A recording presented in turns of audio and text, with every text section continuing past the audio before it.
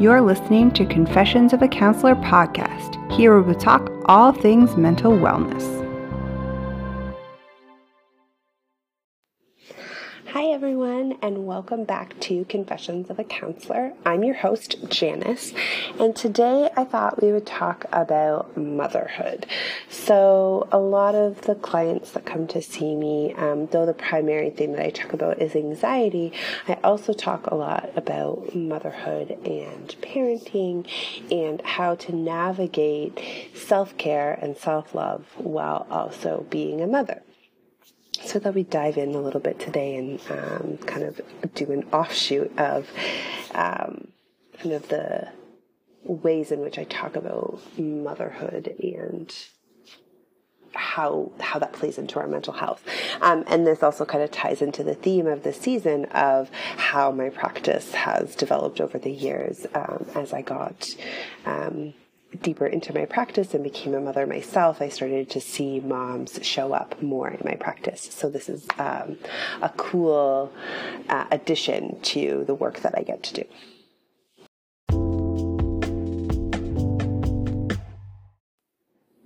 So let's jump right in.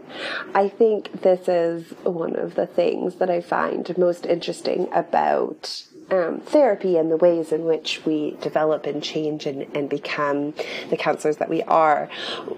When I first started talking about self-care, I was a single 20-something and was just living life. And so when I talked about it, I had some blinders on in terms of accountability and time management and capacity to do self-care. So I used to talk about just find, a half an hour here or an hour there. Take the time that you need. And this doesn't take into account the capacity that one has. So now when I talk about self-care, whether it's in terms of parenthood or it's in terms of our mental health capacity, I want to figure out a time that works for you, an amount of time that works and is actually something that we can achieve and we can accomplish, so that we don't feel like that self-care is another little thing on our list that we have to accomplish, because then it's not going to be a priority and we're more than often going to feel drained at the end of our self-care because it was a task that had to be completed. So when we're talking about particularly motherhood and capacity, it's exhausting, right? Especially those first several years of life. You're adjusting to being a mom, you're adjusting to taking care of someone else full time while also still being responsible for taking care of yourself. So when it comes to self-care, I think this needs to be redefined and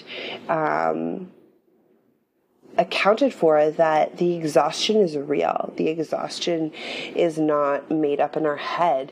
And it doesn't mean that we're a bad mom. It doesn't mean that we don't like being moms. It doesn't mean that there's anything wrong with us. It just means that it is a daunting task to take on responsibility of caring for another human in all of the capacity that they need. And so that diminishes the amount of time in which we have capacity for ourselves.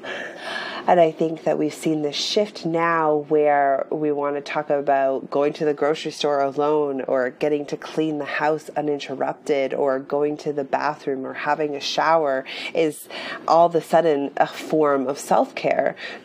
No, it's not. This can be a moment of reflection. This can be a moment to breathe. This can be a moment to reset. But that's not self-care. And I think the easiest way to think about self-care, particularly when we're talking about motherhood and self-care, is what are the things that we would ensure that our child has throughout the day, right? We would ensure that they had food, nutritious food that fuels them to do all the things that we want to do. We would ensure that they were learning something, that there was something in their day that stimulated their mind, that stimulated them to learn, that allowed them to continue their development. We would make sure that there was fun and laughter and joy so that they feel happy and satisfied. We would make sure that there's some rest, some time, some decompression, whether that's a nap or quiet time. It doesn't matter what age your kids are at. There's some sort of rest, reset, quiet time. And then we would ensure that there's some boundaries in place, that we're doing the things that need to be done, that there's capacity around, what is within the limits and what is outside of the limits, boundaries. Well, all of these things we need to be doing for ourselves. Did we drink enough water? Did we eat enough food today? Did we make sure that we're learning something, that we're stimulating our minds? Did we make sure that we get enough quiet time, some downtime? Did we make sure that we have enough joy in play and laughter in our day? And did we make sure that we followed through with our boundaries? So this is self-care. What we would do to enrich a small child's life is the same thing that we need to be doing for ourselves.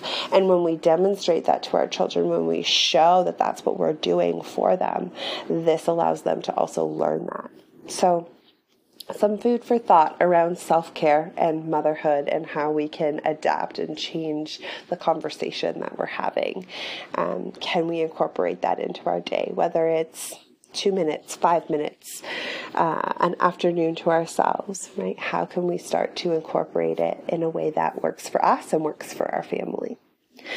Okay, until next time, take care. I hope you enjoyed today's episode.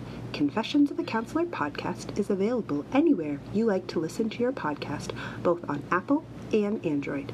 New episodes will be released every Friday. If you enjoyed this podcast, please feel free to join the conversation. Leave a review or subscribe to the podcast hosted on the Anchor app. All these details can be found at janicelyons.com. Until next time, take care.